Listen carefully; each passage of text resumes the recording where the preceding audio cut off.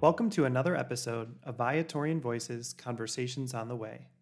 This episode is another roundtable on the way, a more in-depth feature to explore things a little further than we can squeeze into the usual 15 minutes. For this installment, we get to hear from Father Arnold Perm, CSV. Let's hear a bit about his background first. Father Perm, sometimes called Arnie by his friends and brothers, first encountered the Viatorians at St. Viator Parish in Chicago, where he was baptized and where his family went to church.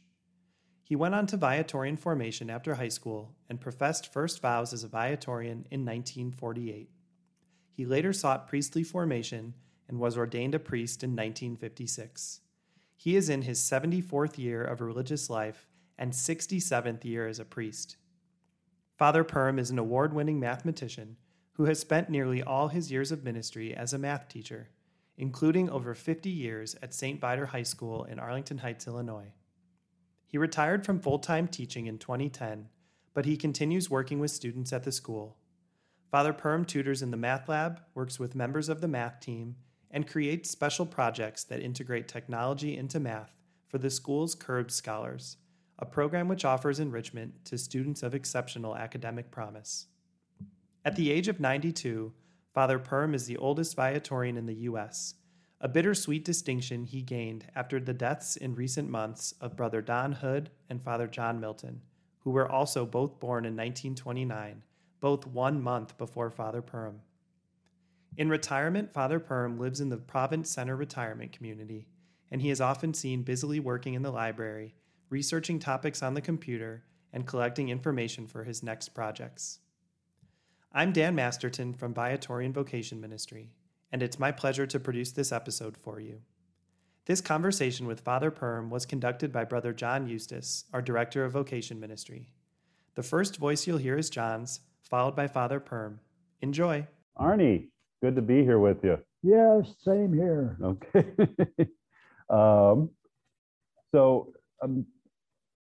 You are, I believe, our senior member of this province. Is that correct? Yes, that is true. I am the senior member of the province. What does that mean for I you? never thought I would get to this point, but here I am. Well, I'm glad to be able to be here with you at this point, at least for the last 20 plus years, journey with you as well in this community. Yes, and today we share the story. We do. These are two interesting Viatorian voices converging at this table at the Province Center. I guess first things first is, we know you as a Viatorian. A majority of your life has been Viatorian. How did you encounter the Viatorians, and what made you say, let me try this out? I was born in 1929. That was 2 weeks after the Great Crash. And it's also the same year that St. Viator Church in Chicago was dedicated. And that's the church in which I was baptized. I spent my whole family life, all the years I spent with my family were also spent in St. Viator Parish. I remember that the family house was 1 block south of the front doors of the parish, or the parish church. So if you stand on the front stairs of the church and look south, you can see the family home. Wow. So, of course, when I was in elementary school, I was also an altar boy, and frequently the assigned altar boy did not show up. So I got a call, or my folks got a call from the rectory, whatever time it was, 7 in the morning or 8 in the morning, whatever. Can your son come over and help serve the Mass at 8 o'clock or whatever? Because the one who was assigned did not show up. So frequently that call came, and within 5 minutes, I could be from the house to the front door of the church and into the sacristy, ready to serve the Mass for that particular period. And that happened frequently, especially on weekdays. So now, when you were going there and they asked your parents, obviously your parents were willing to send you. Were you willing to go? Oh yeah, I always filled in. That was that was a happy occasion. So, What did you like about being involved in the liturgy of the church like that? well, materialism and secularism had not touched the northwest side of Chicago in St. Viator Church. So everything was Catholic. Kids went to the Catholic elementary school. People went to Mass every Sunday. On Sundays, there were Masses every hour on the hour from 6 a.m. until 12 noon.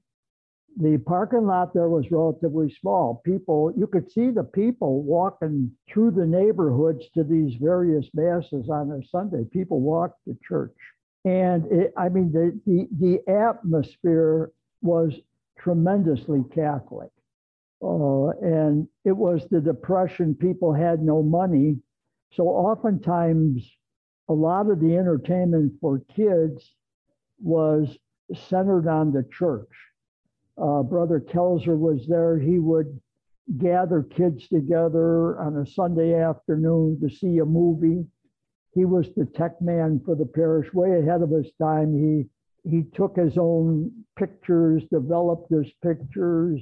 I don't know where he got the movies from, but they were regular commercial movies that you would see in theaters, mostly cartoon type of movies. He must have had a connection with the local show house or something. But he would gather the kids together in the lower level part of the church there. And there could be like 30 or 40 kids there, and he would show them cartoons, and he knew the kids from the neighborhood, and he knew the parents, and he was there all through my elementary years. And then when I was in high school, and as a high school student, I continued to help out, as an altar boy. And so my life was very much embedded into the Catholic life of St. Viator Parish. And it wasn't only for myself, but other kids in that neighborhood, kids who live close to the church, were probably more active in the church than other kids were who lived at a greater distance from the church. So it just, St. Viator Church and the priests there and the nuns just became part of our lives. So who were some of the priests that were there that you remember? Father Galvin, for example. There are a whole bunch of them. But I remember Father Galvin. I learned later that he was a member of the St. Viator College debate team. And what impressed me about this priest was his fantastic voice. At that time, in my early years of elementary school, I remember, I don't think there was a sound system in the church.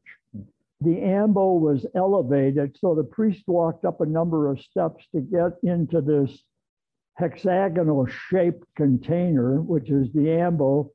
And in the back of the ambo was this shell-like structure that would project their voices out over the crowd. And these people just had excellently developed voices. Now, some of them, like Father Braddock and Father Cardinal, they would walk up and down the aisle, but they had no lapel microphone or anything. They just used their voices. They just knew how to project their voices, and the pace at which to speak. So, as a little kid, I was just amazed at these people, how they were able to communicate without microphones, So they just elevated their voices, I guess, like opera singers or something are able to do. And they were able to do this. And the other thing was, right around fourth grade, I think, Hitler invaded Poland. And there was a very substantial ethnic population of Poles, including myself, in St. Viator Parish. And many of those people had relatives in Poland.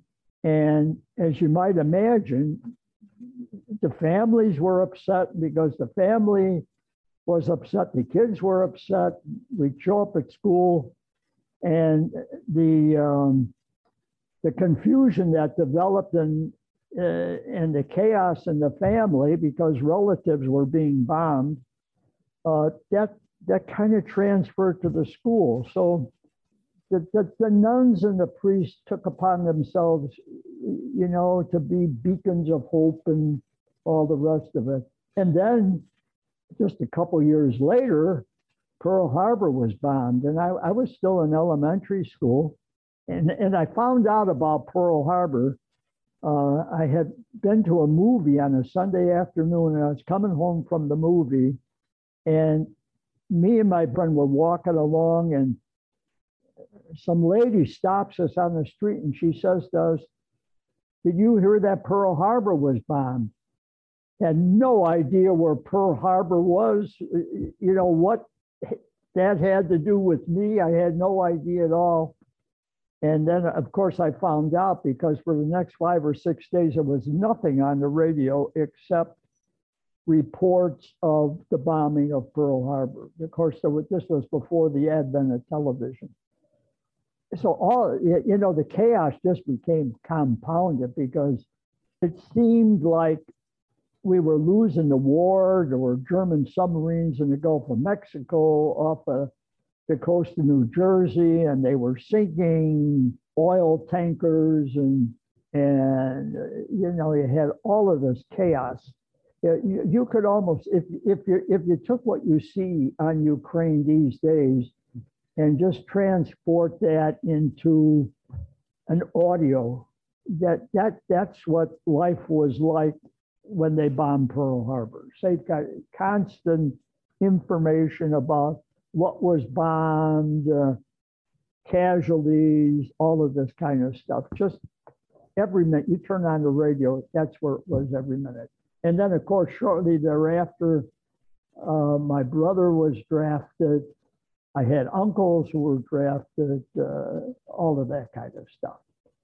I found my latter elementary years through the sophomore year of high school politically very chaotic, very upsetting. Wow. So you mentioned that the sisters and the brothers and the priests, I think the word you used or the phrase you used was like beacon of hope or beacon of light.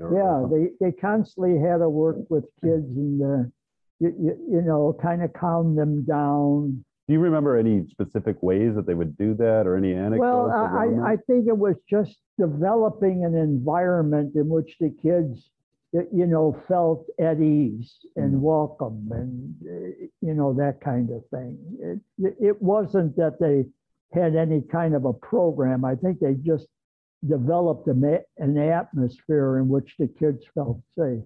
Wow. Because I think kids at that level I did not feel safe.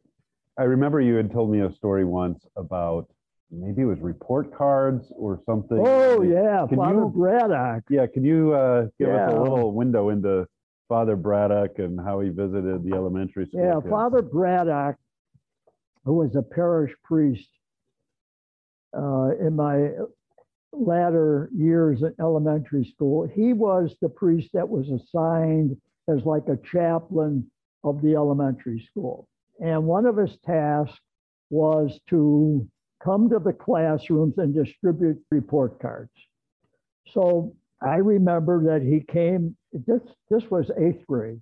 He came into the classroom, and whenever he came into the classroom, everybody, of course, stood up. And then he had to stand along the walls of the classroom, out of the desk, stand along. And then he was passing the report cards out, and he would say, Mary Smith, and then he would comment on the grades. And then he came to nerve-wracking. And then he came to Peter DeFrancesco. I remember this incident. Came to Peter DeFrancesco, was standing in front of a vertical bookcase that was rather tall, much taller than Peter DeFrancesco. Was probably around, I suspect, 7 feet tall. And this thing was not anchored. The bookcase was not anchored. So Father Braddock has got Peter DeFrancesco's report card, and whoa, I can see here you have not been doing your work. And he kind of takes a few steps toward Peter DeFrancesco, who did not have any idea what would follow next. And he backs up. And of course, he backed right up into that bookcase. The whole thing just toppled over Peter DeFrancesco, who landed on his stomach with the bookcase and all of the books on top of him. And Father Braddock runs over to, oh, what happened? So we finally retrieved him from underneath the bookcase. Hopefully uninjured. Yeah, I mean, but everybody was so startled, and well, I can remember to this day, this kid being hit by the bookcase and all the books covering his body. Did that make anybody afraid of Father Braddock afterwards? Well, I think kids were afraid because of the very situation. Somebody has your report card and they're saying, whoa, you really did well, but whoa, Peter, what happened to you? Did you lose your books or what?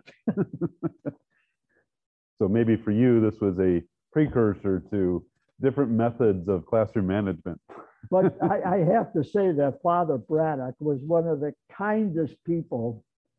And later on, when I was a Viatorian community member living on Sheridan Road, and he was retired there, he would go around, collect shoes and articles of clothing, package them together, bring them down to West Madison Street, which at that time was referred to as Skid Row.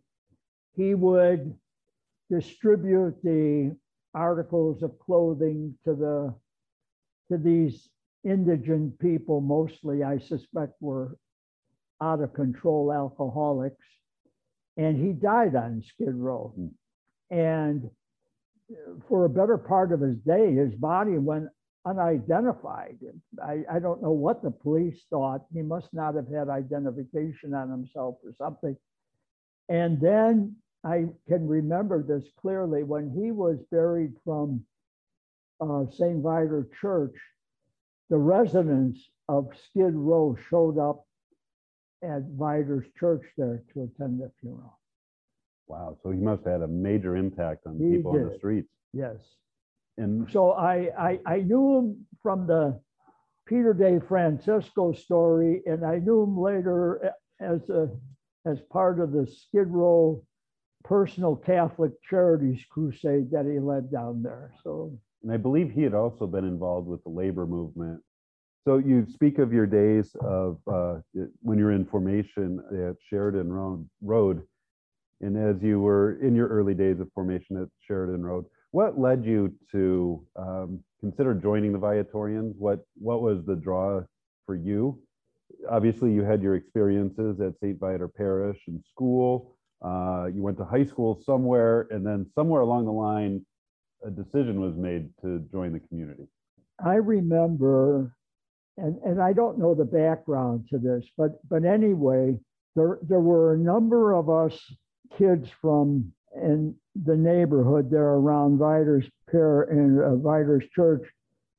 One day, somebody, I don't know whether it was the pastor or who it was, but anyway, we were invited to come up to the rectory, and there was going to be some conversation about the Viatorian community. And so, and I can't remember, I suspect I was personally invited, but I just don't remember. But there were a number of us kids, and I would have been in high school at this time, maybe like a sophomore year of high school, something like that.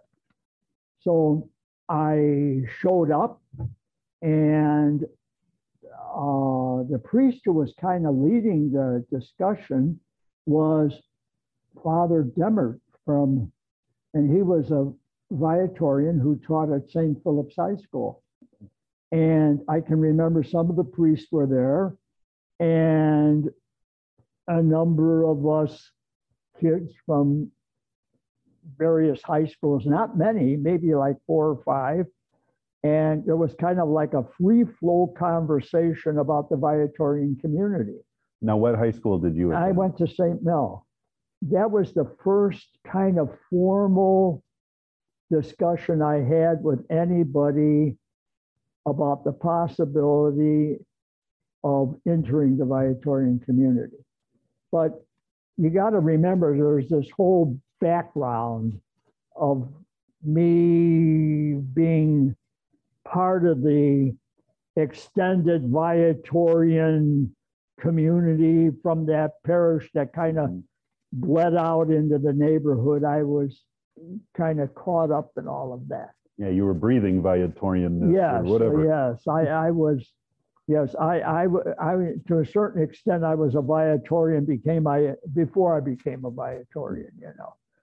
And there were other people in the parish too, like Ray Field, Bob Speakerman, Charlie Moranto, the two Pizer brothers. All men who joined and professed vows and remained with it for lifetime. Yeah, and there were some other people who joined the community from the parish, but then dropped out.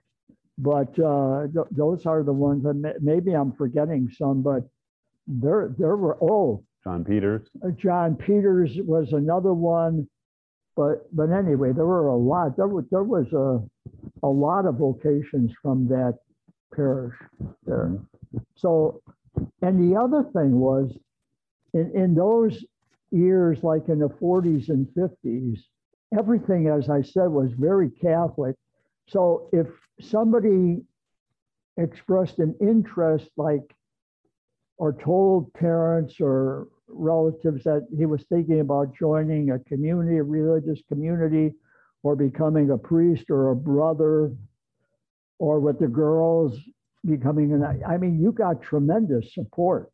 There was no doubt in anybody's mind that this was a very good thing, and you ought to think about it, you ought to do it, and whatever your decision is, we're going to be there for you, and all the rest of it. So the atmosphere then was very much different from the atmosphere today. I know that if a son or a daughter thinks about joining or even investigating the possibility of joining a religious community, they might very well get very little support in the family or among friends, or the first reaction might be, "What are you thinking of doing?" So I lived in a different time, totally different time. Yeah, I remember my parents, my dad said, "Hey, whatever you want to do, I'm behind you 100%. My mom said the same thing, but then for a year or so, "Are you sure? Are you sure? Are you sure?" And then I took vows and she stopped asking that question. Oh. What did your, or when did you say, "Okay, I think I need to try this out"? What was the moment there? Well, the moment was when I was a senior in high school. I had to make a decision about whether I was going to enroll at the Illinois Institute of Technology and start an engineering program, or join the Viatorian community. Now, how much of this decision had to do with the Illinois Institute of Technology being on the south side of Chicago, and you were a north sider? No, didn't enter into the picture at all, the distance thing, but I mean, literally, I had to make up my mind. I remember the day that I came to the Viatorian community. It was the 7th day of the 7th month of 1947. Wow. That I appeared on Sheridan Road, 62. But I was forced to make a decision, because I'm sure at some point my parents would ask me, "What are you doing about college?" Was that an expectation that you were going to go to college? Well, the expectation was that I had to do something, They would not just tolerate me doing nothing. Just hanging out in the basement. Yeah. So, but I would say it probably over a period of a few months, I finally made a decision to come to the Viatorian community. So you started. and I never looked back. I thought there had been discussion with Brother Kelzer about what religious life was like. It wasn't like I was making this decision randomly, because I had been in discussion with Brother Kelzer. You know, what is religious life like? I had asked him questions and that kind of thing. You know, what if I would join the community? Where would I live? Where would I be? You know, that kind of thing. Did he give you good and honest answers? Yes, he was. Good. He was very good. So I would say that was my contact. That was the John Eustace of my vocation discernment. Was Brother Kelzer. He was my contact guy, the guy that showed me the cartoon movies. Yeah. You know, I figured, well, could go ask him. You know. Don't go to Braddock. Books might fall under Go there. to Kelzer. Yeah. Find out what this was all about and how I would fit in and what are the pros and cons, that kind of thing. Will I ever see my parents again? You know, these are typical questions nowadays too. Yeah. People ask that, and of course, you do see your parents again, so you're able to visit them as well. So you joined on 7/7/47 47, right. at Sheridan Road up near Sheridan Loyola Road. University. Actually, that's where I had my novitiate, and I met.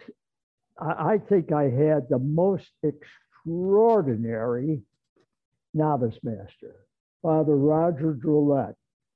Oh, yeah. Now, Father Roger Drolet, he was a Viatorian missionary. He went to...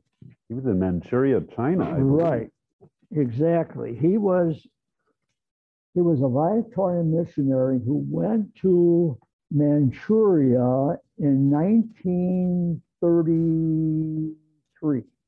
The Viatorians started a high school in Supingai, and the reason why I'm able to pronounce these correctly is because of the novice master. But anyway, the Viatorians had set up a high school in Supingai, Manchuria. And at that time, that Manchukuo province was under the governance of the Japanese. They had invaded that area 2 years before.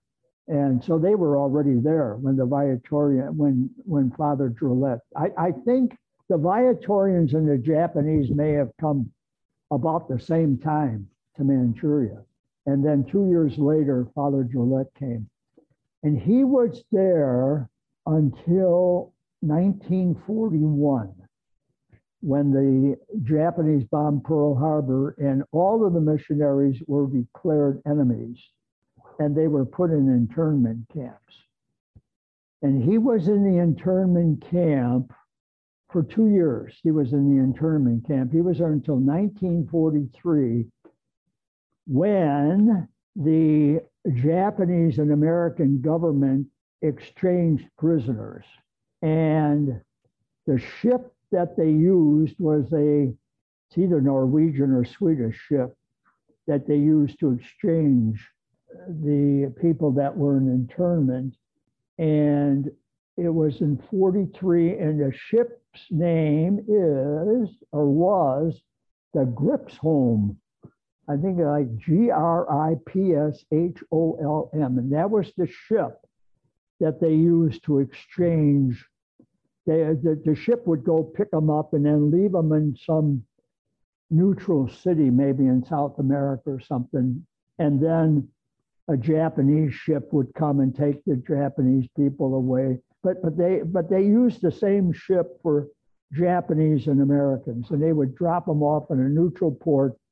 Then either a U.S. ship or a Japanese ship would go there, pick them up, and bring them back to the home country. Wow, and that was Father Drolet's experience. That was 1943. So when I had him as a novice master, It was 1947. Not too long afterwards. Not too long after, and his memory was still sharp of all of his experiences there. So as part of the novitiate conferences, you can imagine, because he peppered those with his experiences over the 8 years with the Chinese culture and also his experiences in the internment camp. So he shared all that. And I think that he had great respect for the Chinese culture, for Buddhism. And in fact, in 1948, the year after I completed my novitiate, he went back. I couldn't believe it. He went to, I think he went to Kyoto. He went to Japan. The very people that interned him, he went back as a missionary. Wow. And he stayed there. He stayed either there or in Taiwan the rest of his life. And he lived to be close to 100. I remember the first summer I would join the Viatorians as a pre-novice. I think he was maybe 98, 99 years old. Yeah. And probably within the first month that I was here, there was a massive memorial for him because he had just passed away in Taiwan. I think He in was Taipei. incredible. And I think that looking back as a novice, he put great emphasis on silence, the value of silence and patience.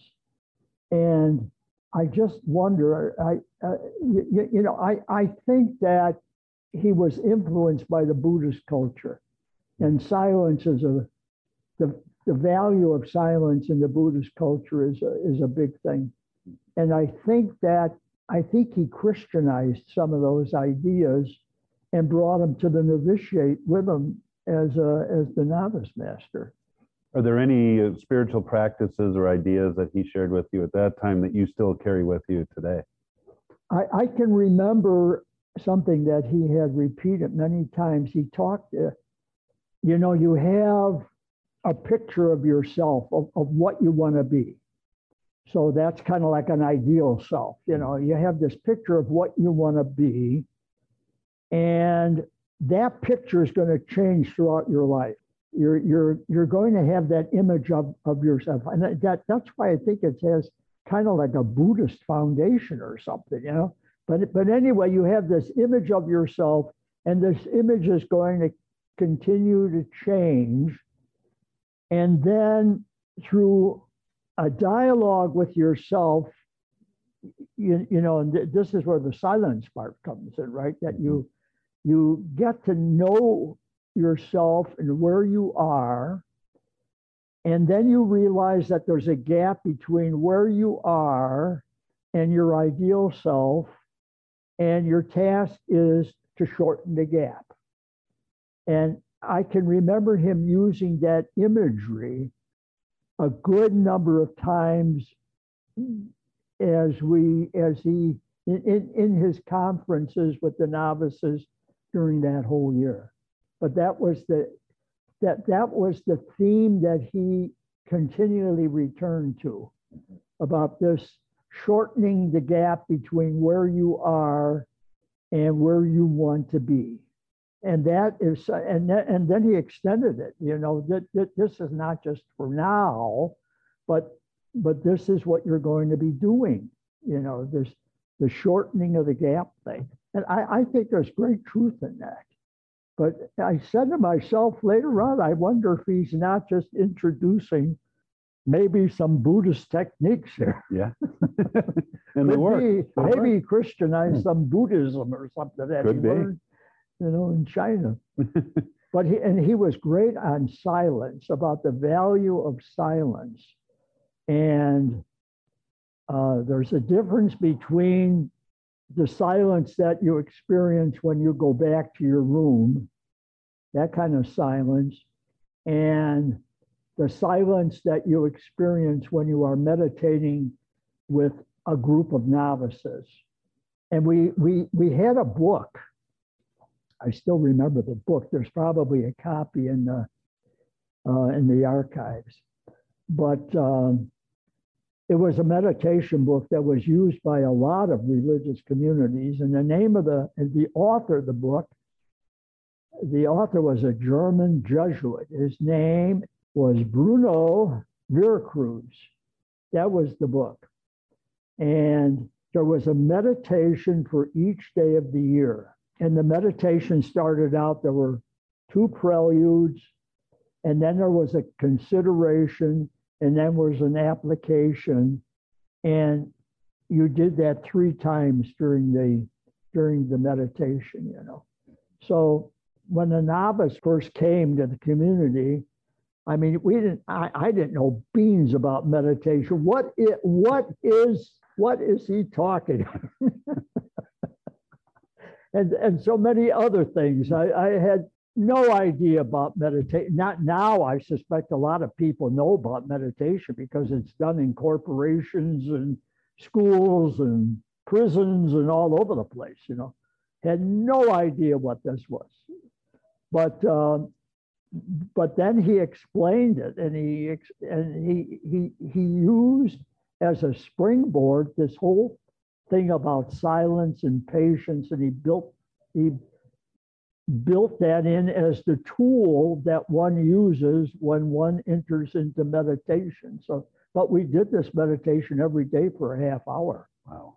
So, and then we had conferences every day, and frequently he would use the meditation as a springboard to some of the elements that he'd be talking about during the conference.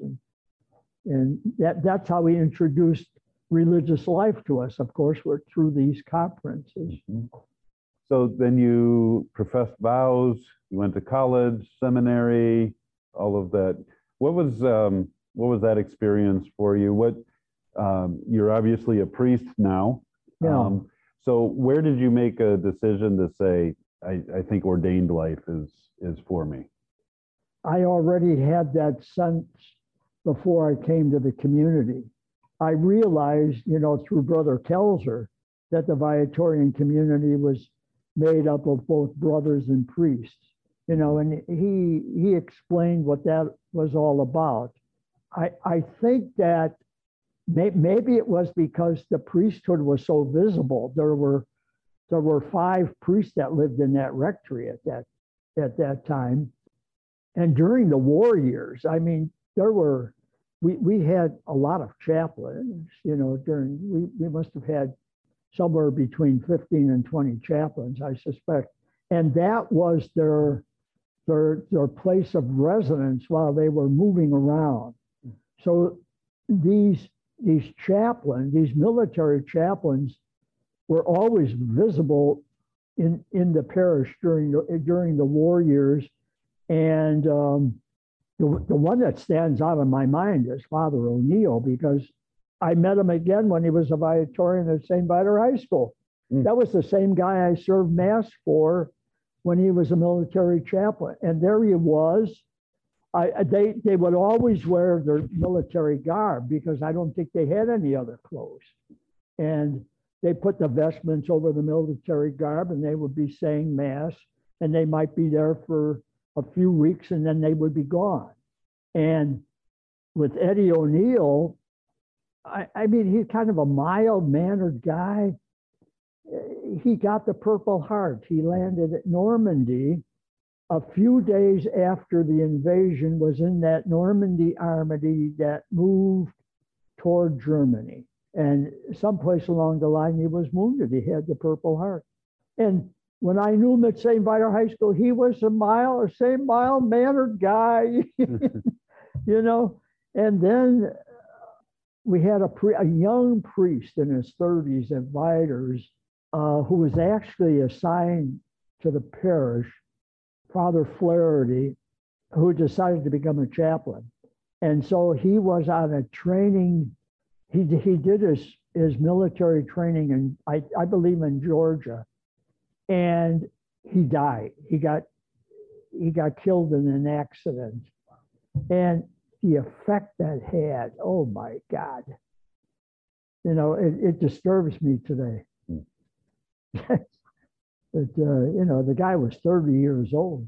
So in the back of the church, you go to the back of the church, there's a bronze plaque at Vidor's, and you will see the name of all of the Vidor parishioners who had served in World War II. Father Flaherty. Huh. All the ones that were killed. And that was the other thing. Oh my God. You'd walk up and down the streets there, you'd find the flags in the window. I don't know, have you heard about blue stars and gold stars? Mm-hmm. You'd Yep. see these blue star flags in people's windows. And then That meant they had you'd be somebody who was walking down the serving. street, and then the blue one would flip to a gold one. That meant that they were killed. Not happy thoughts. No, But- no. When did you start seminary studies? Approximately what year would that have been? I taught in Springfield as a brother after college in 51, 52. And then I went to Catholic U in 1952. So from 1952 for the At next, 56, I Okay. was in a seminary, and I just loved the experience. why? Part of it had to do with where the seminary was. It was located in Washington, D.C. at Catholic University. And Washington, D.C. is one of the most interesting parts of the country. I mean, there is everything within a couple of hours drive of Washington. You can visit Civil War battlefields. You can be at the ocean. You can be at Skyline Drive at Front Royal, Virginia. You know, and there is so much to see. Art museums, the Smithsonian. It is just filled with activities and things to see and things to do. And at that particular time in the 50s, Catholic University of America was just a hotbed of Catholic thought. It was pre-Vatican, right? Pre-Vatican, but a lot of the experts that ended up at Vatican II were from Catholic University. You know, they would accompany bishops and that were involved in Vatican II. And I'll just tell you one story to give you a flavor of this thing, because in that area there were both highly conservative clergy, let's keep it all the same, and then there were the more progressive people, or liberals, as if you might want to call them. So the Jesuits in Baltimore tend to be progressive at their seminary, and Catholic University, for the most part, tended to be on the conservative side. And I can remember John Courtney Murray. The name might not mean anything now, but at that time, he was, he was one of the theological voices behind the Vatican II thing. And the seminary was large. Religious communities had residences in that area around the Catholic University of America, and that's where the seminary was. The seminary building was Caldwell Hall. And I had a teacher whose name was Joseph Fenton. Joseph Fenton was a personal friend of Cardinal Ottaviani. Cardinal Ottaviani was not particularly interested in having Vatican II get off the ground and progress. So he was like one of the major leaders of the anti-Vatican II happening. Anyway, Joseph Fenton was his friend, so he was like Cardinal Ottaviani. So the seminarians, they had like a lecture program, and the seminarians were responsible for getting the speakers to the lecture program. And so one of the speakers they got was John Courtney Murray from the Jesuit, liberal, progressive, let's make a new future kind of guy. They invited him to give a talk at Catholic University, in this lecture program. So he shows up. Well, these seminarians who designed the program didn't think that they had to discuss who would speak and who would not speak. They didn't think they had to discuss that with the theology faculty. The next day after the talk, I had Joseph Fenton in class for dogma.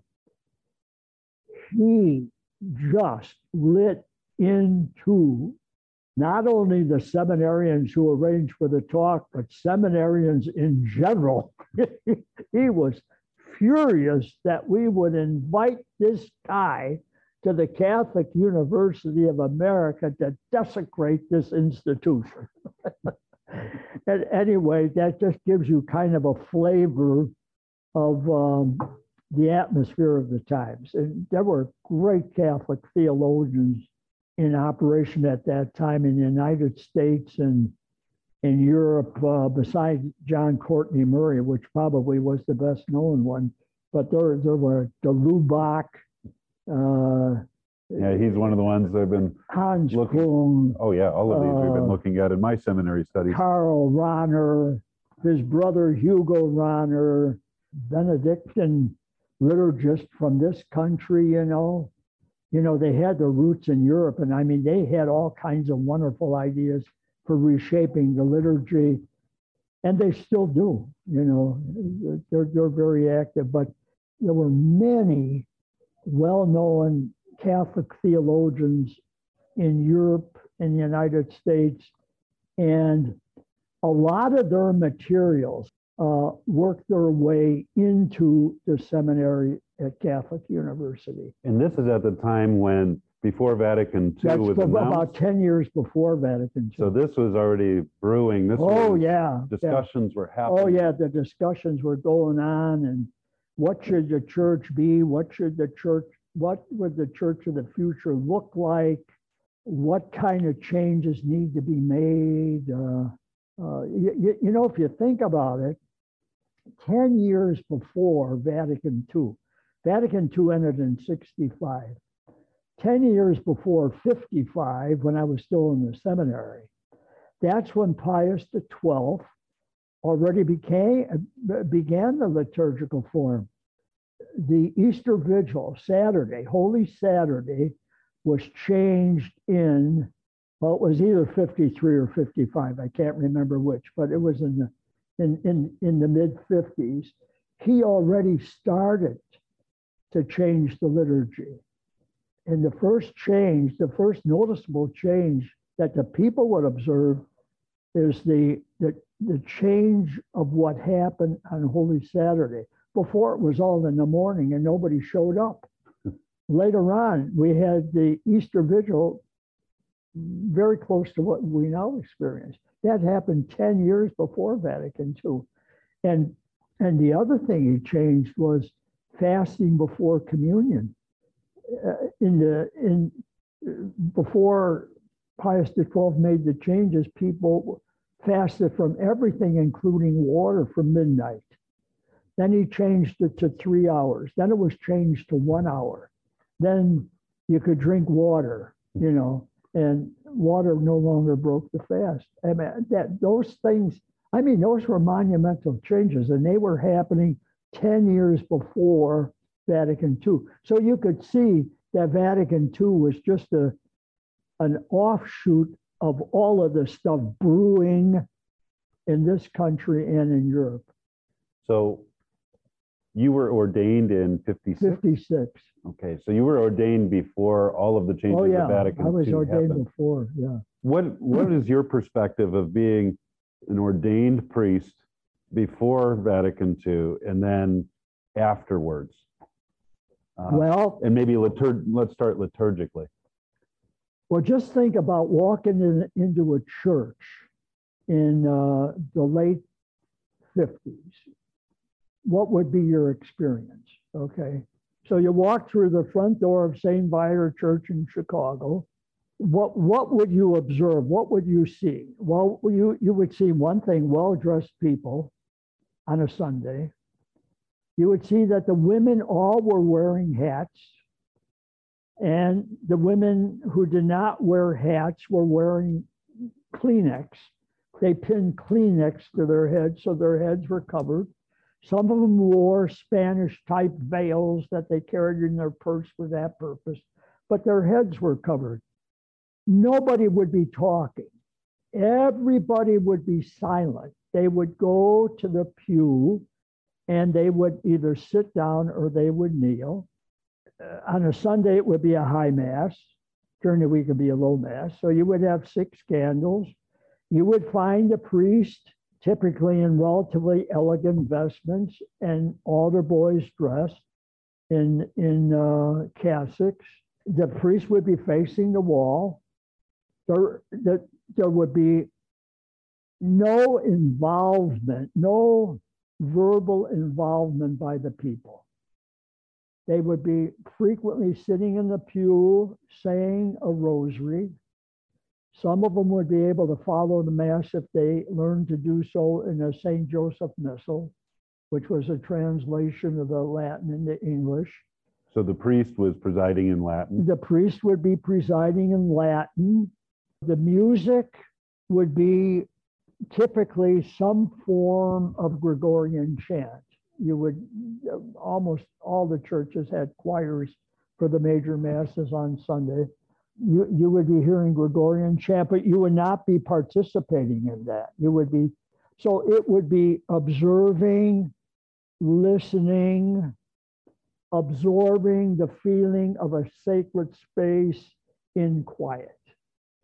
And you would be frequently doing your own devotion, which most people said rosaries during that time. But you might be reading the prayers in a missal, who knows? But that was it. And you did not carry on conversation with anybody. There was no kiss of peace. You would not be doing anything like that. That would not be welcome. You would not be shaking hands with the person in the pew behind you, for sure. Okay, so that's the image. Whatever it was, whatever the atmosphere was, it was to create a sacred space. And you were participating in the priest intervening for you with God, which you felt, at least I felt in my spirit, that this was a sacred space, and he was somehow intervening for me with God as I was in the sacred space. Okay, so then fast forward. Fast forward was traumatic. For you or for everybody? Or everybody. They were learning hymns. I mean, this was, people were singing. You had people who were lectors who were, pre-Vatican II, lay people were never found in the sanctuary unless it was to clean, clean the candles or the altar cloths or something. Then after Vatican II, lay people actually became lectors, they became communion ministers. People were involved in preparation of the liturgy, singing. The priest faced the people. The Mass was said in the vernacular. So there was a shift. There was a dramatic shift from being a witness of the priest who was interceding for you to God, who was just around the corner, to this other modality. I think we lost a little bit about the sacred space. I think there was a little bit of that went. Whether that's important or not, I don't know. But now you walk into a church, there are people talking all over the place, right? They're discussing what happened to them during the week and everything else, and that used to upset people. That used to upset some people, that other people were talking over there, but we all know what the modern atmosphere in the church is, what is to be underscored is that it's collaborative and participatory at every level. Even lay people are giving communion and people are receiving it in their hands, So a couple of the dramatic changes that I can imagine are you as a priest, one Sunday, you are celebrating Mass, you are presiding, you are facing the back wall of the church at the big altar, and things are in Latin. The next Sunday, you turn around and you see people and you're in English. Well, it didn't happen quite that fast. It happened in stages. The people were prepared. They were gradually prepared for what the new liturgy would look like. As I remember, we did not get rid of all of the Latin instantaneously. I think there was some movement in that direction. It happened gradually, and people were prepared and they knew what was happening. But it's a totally different feeling when a priest is facing the people and verbalizing in the vernacular. It's a totally different experience in comparison to what we had pre-Vatican. Mm-hmm. So there are people in the church today who are saying, oh, we need to have the Latin form of the Mass. We need to, because it is sacred, it is something that feels more sacred. And there's some contention in the church with that. What would be a response that you might have, having been a person who has lived through it, both as priest, but also as you're on the other side of the altar, so to speak, as a child too. So what would be your words of wisdom? I think here? A lot depends upon how a person views church. What is your definition of church? And I think that probably is the essential question, and how you answer that is going to govern what makes you feel comfortable. If you think in terms of church as priest representing people, then you have one view. If you think about church as us, then you're going to have another view. So a lot depends upon how you view. Now, I think my own experience is, as a high school teacher, kids are very comfortable in the new liturgy.